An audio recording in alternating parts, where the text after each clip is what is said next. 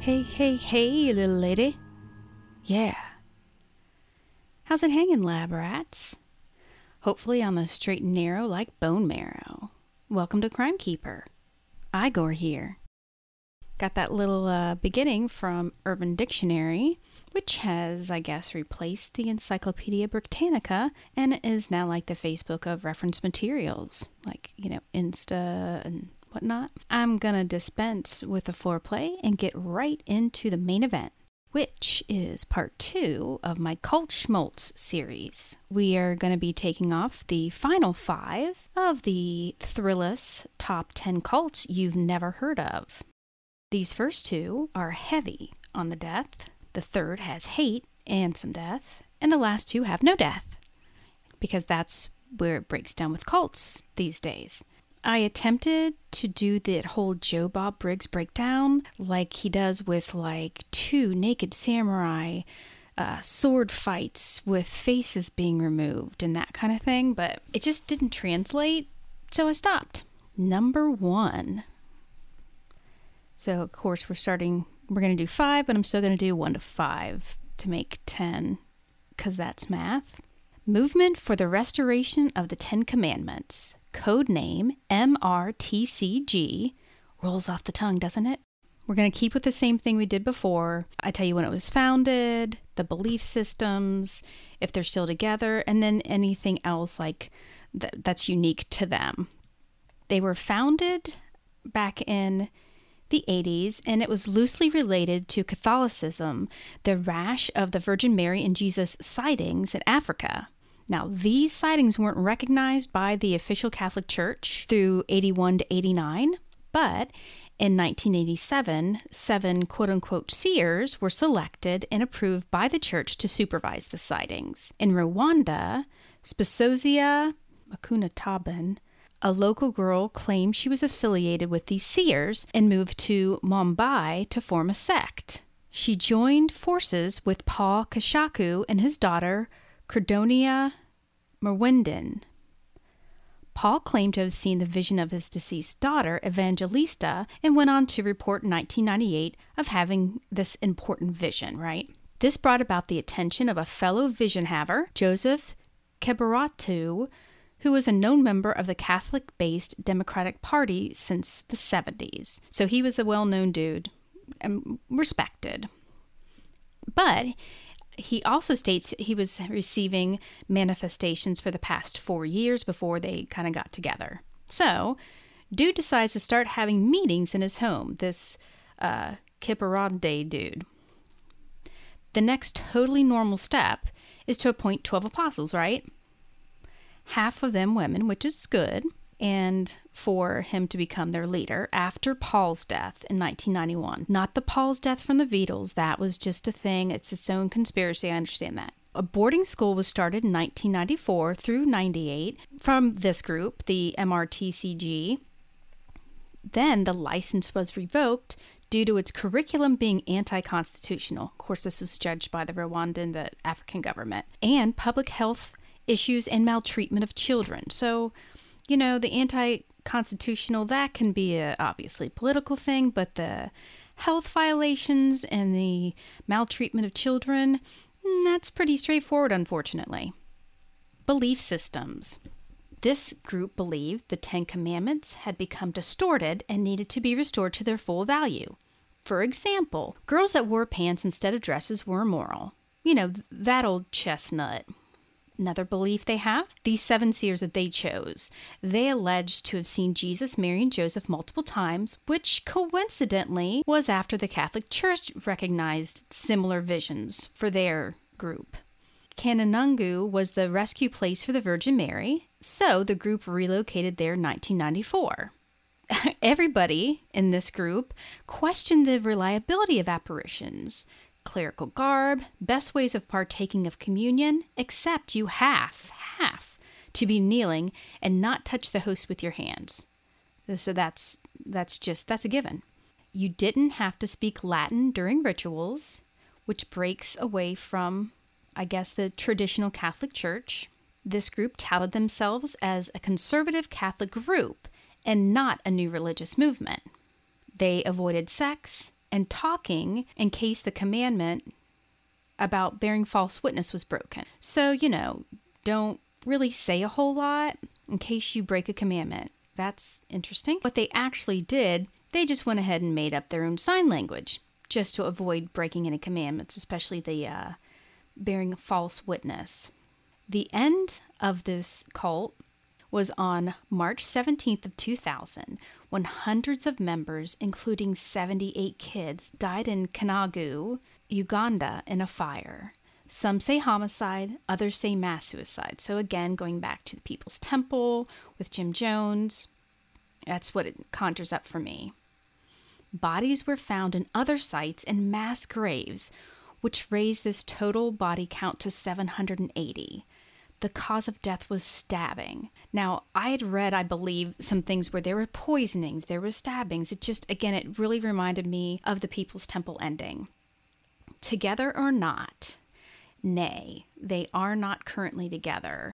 And of course, that's just based on my research looking around the internet, couldn't find anything about it. They could be worshiping, not really talking about it in smaller groups. We wouldn't know, right? So that is the first one, the movement for the restoration of the Ten Commandments. Second, we are moving on to one that I know last podcast did a deep dive on. I think it's like a 4-parter. It's Shinrikyo, codename Aleph, which they gave themselves after, which we'll see. And my codename is the Sarin Gas Shitbags. Going over my references, I got some things from the New World Encyclopedia, not the Urban Dictionary. I just totally made that up. And learnreligions.com. And I should mention for the references for the first information is, again, the encyclopedia.com. So the founding of Aum Shinrikyo was by Shoku Asahara, and he was born Matsumoto Chizuo. I've also seen it as Chizuo Matsumoto. In each source, they had it different. One's got to be backwards, right? In 1955, this is when he was born, and he had limited vision in one eye and was considered legally blind. He allegedly became a bully, a la Nelson Muntz, with physical abuse as well as extortion of his peers. He moved to Tokyo in 1977, where he studied acupuncture and religion after being rejected by university. And I felt real European saying it like that. Not the university. I said university. Get it. 1984. He began a yoga and meditation class known as Aum Club, A-U-M Club, or Aum no Kai, which grew steadily until it officially became a religious organization in 1989. It was known as a religious cult for the elite due to it attracting so many graduates from Japan's high society universities. 1978, Shoku was indicted for running a pharmacy without a license. Listen, I tell my friends a lot at work. I'm a non-licensed pharmacist, so I may or may not be able to get you some low-grade elephant tranquilizers. So I get it, but I haven't been indicted, allegedly. In 1990, Asahara wrote a book declaring himself to be Christ, calling himself the Lamb of God, and in this vein, said it was his job to take on the sins of the world, and for this reason alone, he could relieve anyone who followed him of their sins. Like every solid, well-adjusted leader, he wrote a manifesto detailing his doomsday prophecy, which included a third world war started by the United States. Oh, and if you happen to be one of his followers, you'd totally be safe. Belief systems based on Buddhist and Hindu yoga, personal enlightenment, saving humankind from destruction. Also biblical prophecies focusing on the end times. Spiritual healing to cure illness. Positive thinking to increase intellect. And living by aesthetic practices, i.e. like no Nintendo, HBO Max, or Starbucks. So what popped in my mind with knowing that? How does one get into positive thinking when you can't be caffeinated or listen to Cartman yell about things like respecting his authority and he was going to go home and he'd kick you in the nuts? I don't get it. They also believed in the Hindu god Shiva as the main deity of destruction. Asahara had the divine mission of establishing the utopian Buddhist kingdom of Shambhala, and he was to build a communal lotus village across Japan. They believed that they needed to complete a sophisticated sequence of training and spiritual testing to rid themselves of bad karma. They also said that the they needed to save the world by having enough followers so their positive spiritual energy could overcome the negative forces in the world and totally avoid Armageddon at the end of the 20th century. Because Armageddon was that bad of a movie. It's okay to get weapons from Russia and try to assassinate opponents. They also had candidates run for political office in the 90s while they were manufacturing sarin and VX gas at their compound, where they released a cloud of sarin gas in Matsumoto, killing 8 people and injuring 500. Now, police were not able to make the connection to the cult, which leads us to our next topic of notoriety. Asahara started believing that harnessing energy wasn't enough to save the world, so made the obvious connection for mass, indiscriminate death as the only answer, as you do. This led us to 1995's Tokyo subway sarin gas attack, causing Asahara to be sentenced to death by hanging in 2004, being executed in 2018. And I actually typed handing instead of hanging. Different, death by handing. That kind of sounds a little bit cool. It's just too good for him. The event. So let's talk a little bit about the Tokyo subway attack. Police were closing in on the group after connecting them to the murder of a relative of a cult member that escaped. So this person escaped, and they're like, yeah, well, I'm going to get your mom or somebody. I think it was a brother. Asahara was alerted to this fact and decided to distract the investigation by introducing a chemical nerve agent to the public. This time in Tokyo subway via liquid sarin. It was carried in plastic bags and wrapped in newspaper in 5 different trains during rush hour. Each cultist also had a packet of sarin and an umbrella with a sharpened tip that was used to puncture the bags. They then left the train after the puncturing while the sarin leaked onto the train cars. It was later said they had enough to kill 4 million people. 2 months later, hundreds of members were arrested, including Asshat Asahara himself, together or not. Now considered to be a terrorist organization, believers in the earlier teachings worked to change the image post-attack, updating the name to Aleph, and even started a compensation fund for its victims. By 2004, there were 1,500 to 2,000 members, and in 2006, many of them had left to separate themselves from the attacks and formed a new organization called Hikaru no Wa, or Ring of Light. A lot of these groups are still out there. You may or may not be surprised to know. Like I said, just kind of gone underground, which is scary. Or, in this case, try to take the positiveness and the base teachings and expand on the good stuff, which is good stuff. If we move on to number 3, the creativity movement, which is codename by me, Toenail Fungus of the Soul Cult, and if you love white supremacy, this may be the religion for you. So the sources I've got this information for are the SPLC Center, which is the Southern Poverty Law Center, which I'm a real proponent of. They really are social justice, anti-hate, and also ADL.org and RationalWiki.org. The creativity movement was founded in 1973 as the Cult of the Creator by Ben Clausen, later renamed the World Church of the Creator, WCOTC, by its new leader, Matt Hale, in 96, post-suicide in 93 of Clausen. The group grew a reputation for its rampant criminal violence of members and Hale's verbal assaults, i.e., not warm and fuzzy. The belief systems. This is a quote by Ben Clausen, 1987. We gird for total war against the Jews and the rest of the goddamned mud races of the world, politically, militantly, financially, and religiously. So Rahawa, or racial holy war. Yeah.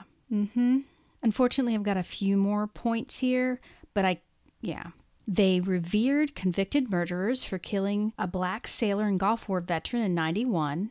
And they also looked up to members plotting to bomb a black church in L.A., assassinate Rodney King was a plan, and those involved with the 93 firebombing of an NAACP office in Tacoma, Washington. They did outreach to women and children via the Women's Frontier and the Sisterhood of the WCOTC, teaching that while the church first and foremost views women's most natural and important role to be that of a mother to beautiful white children and loving wives to our glorious white men, our women members, just as our male creators, can become ordained reverends and rise to positions of influence. Can't anymore.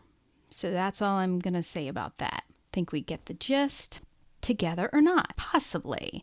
It fell into disarray in the mid-90s due to the convictions of several members and a lawsuit by the family of the aforementioned murdered Gulf War vet. Hale was convicted of the solicitation of murder of a federal judge in 2004 and was made to change its name due to copyright infringement, losing its cred, but there was a Wyoming group that was still running as of 2005. So like I said, the first two, kind of rough. The third, not much better. These last two, gonna lift this up a little bit, okay? So let's just get ready to do that. John Frum. That's it. John Frum, F-R-U-M. Code name, let's follow a white military guy that symbolizes capitalism, but somehow encourages locals to get back to their roots and avoid materialism. That was my code name for it. References, SmithsonianMag.com and the VintageNews.com. Now this interesting cult falls in a different territory or genre, I guess maybe. And it was founded in the remote island of Tanna in the South Pacific nation of Vanuatu. This religion was founded in the remote island of Tanna in the South Pacific nation of Vanuatu, which sounds totally like an ailment. Seems like my Vanuatu is acting up again, so I gotta stop licking butts and, use that ointment again for a while. No shame to the local people or location, of course, just my gross, immature thinking. It is most recently known from Survivor and how in 1774, James Cook was there and was the first white person to see the volcano, but banned from climbing up to get a closer look to see it. John Frum first appeared one night in the late 30s after elders drank more shells of kava than a Polynesian shell-tailed bat and received a message from the spirit world by a white guy who spoke their language. Now, kava, I guess, is their local drink that they get from their plants and makes you feel real good. This John Frum character went on to advise them to stop listening to the white man, throw away money, clothes, take their kids out of schools, and stop going to church and begin living their custom life, i.e. drinking kava, worshipping magic stones, and performing the ritual dances. Now, custom life, again, I think, is their traditional way of life. Referred to as a cargo cult. So this is what I mean. It's a different genre, different type of cult that I've not come across before. So these cargo cults came about during World War II when the U.S. troops were there. Anthropologists say it's due to the outside world subtly bringing in its material wealth, and the tribes weren't sure where it's coming from, so they thought it was magic from the spirit world. Post-war, the islanders think they could summon back the troops by constructing piers and airships for them and praying for ships and planes to once again provide them with those items. Very unusual, I hadn't heard of, but, everyone thinks that their religion, is not weird and everyone else's is, right? Their belief systems. John Frum will one day shower their remote island with riches. February 15th is John Frum Day, where devotees overtake the village to honor him as he promised them he would bring plane loads and shiploads of cargo from America if they prayed to him. Like radios and TVs and medicine and Coca-Cola and, quote, many other wonderful things. John Frum lives in their volcano, but his purportedly once occupied hut is a shrine where there hangs from a beam a glove, a stone axe, a pair of green stones carved into silver dollar-sized circles that were made by the gods a long time ago and hold very powerful magic. They also have blackboards there that are like Ten Commandments style that his followers read and again tell of leading a Kastom, Kastom life and refrain from violence. It has a red chalk cross that they probably got from the hospital cross when it was there with the military. John Frum came to steer them back to their customs, such as kava drinking and dancing, after the missionaries and colonial government were destroying their culture. John is a spirit, so knows everything, even more than your Jesus. So there. He moves from America to Yasur through the volcano and under the sea. Believers dress in fatigues, uniforms if available. They do have some in that hut shrine to him. They make homemade rifles, often of wood or bamboo, and have tribal leaders' names that they are referred to as prophet or chief. And yes, they are still together on the small island in this small little area. So it's a real niche cult, I guess you'd say. Maybe, maybe not. And they still have, I guess, their traditional beliefs, but also have been looking to, like my code name alludes to, looking to for someone to give them things but they can still do their traditional. So have their cake and eat it too, which is just human nature, I think. And the final one, the best one, Raelism. And that's Raelism. Code name, this is from them, Intelligent Design for Atheists is what their website says. My code name is the creators, i.e. Rael, loved a punani. And the references for this are, like I said, their website, rael.org, and allthat'sinteresting.com. Raelism was founded by Claude Voraham, and he began as a musician and actually had a hit single, then had a career as a sports car, auto racing journalist, eventually publishing his own auto magazine, Autopop. Now, he is known to his followers as Rael. On the website, it spells it in all caps, R-A-E-L, caps, like share. He was 27 years old when, on the morning of December 13th, 1973, he had an encounter with a human being at a volcano park from another planet. Now, the volcano park was on this planet. The human being was from another planet. He was in the process of running his successful racing car magazine. This ET instructed him on our true origins and how to organize our future, which was recorded in the book Intelligent Design. They met 6 more times before Rael accepted the mission given to him of informing humanity of this revolutionary message and preparing mankind to welcome their creators, capital C, as conscious and grateful human beings. After a few months considering this huge task, Rael almost developed a stomach ulcer. This is all from their website, of course. Before finally deciding to give up his much-loved career as a sports car journalist. Kind of reminds me of that Family Guy when Peter went to his high school reunion as a cowboy astronaut, rock star, or something like that. And then he became a football player with Tom Brady. Anyway, this is kind of the same thing to me, but it's supposedly in IRL. And so he finally accepted this mission and to devote himself fully to the task assigned to him by Yahweh, which is the extraterrestrial's name, who he met, right? It gives me kind of pangs of the Dr. George King from the Aetherius Society, again, codenamed by me, Mild Alien Hippies. The first public conference that was held by Rael was in Paris on 9/19 of 94, which I don't know if that's significance or not, and had 2,000 attendees. This led to the founding of MADECH. MADEC doesn't say if that's an acronym, just that's it, kids. That would later become the Raelian movement. In 1974, there were 170 members, and their website reports now, whatever year that was, I couldn't find it, that there are more than 100,000 people in over 120 countries. Belief systems. Here we go.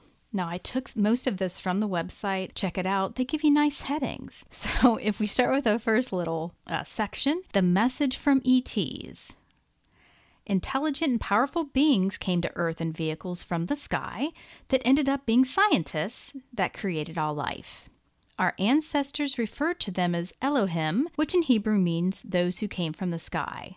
Over time, this plural word took on the meaning of a singular God that's now in the Bible.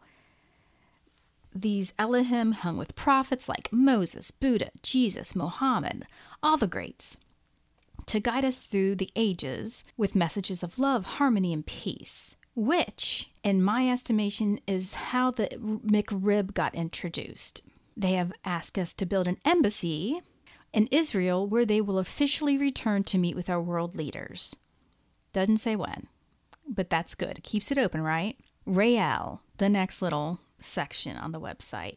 Maitreya Rael is the last messenger sent by the Elohim and was asked to make their final message to humanity known to everyone. He tours the world giving conferences and seminars and authored additional books such as Sensual Meditation and Yes to Human Cloning.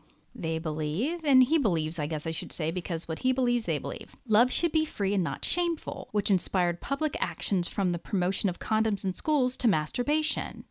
I'm not sure if they mean like in schools only or generally just, hey, touch yourself. It's cool. The need to perfect cloning technology so that we can transfer our alien brethren's minds into new bodies, such as like Jesus with his resurrection, thus achieving immortality. So yes, they do point to Jesus' resurrection as a form of this. They, or he, support minorities with the slogan, to tolerate differences is not enough. One should love differences.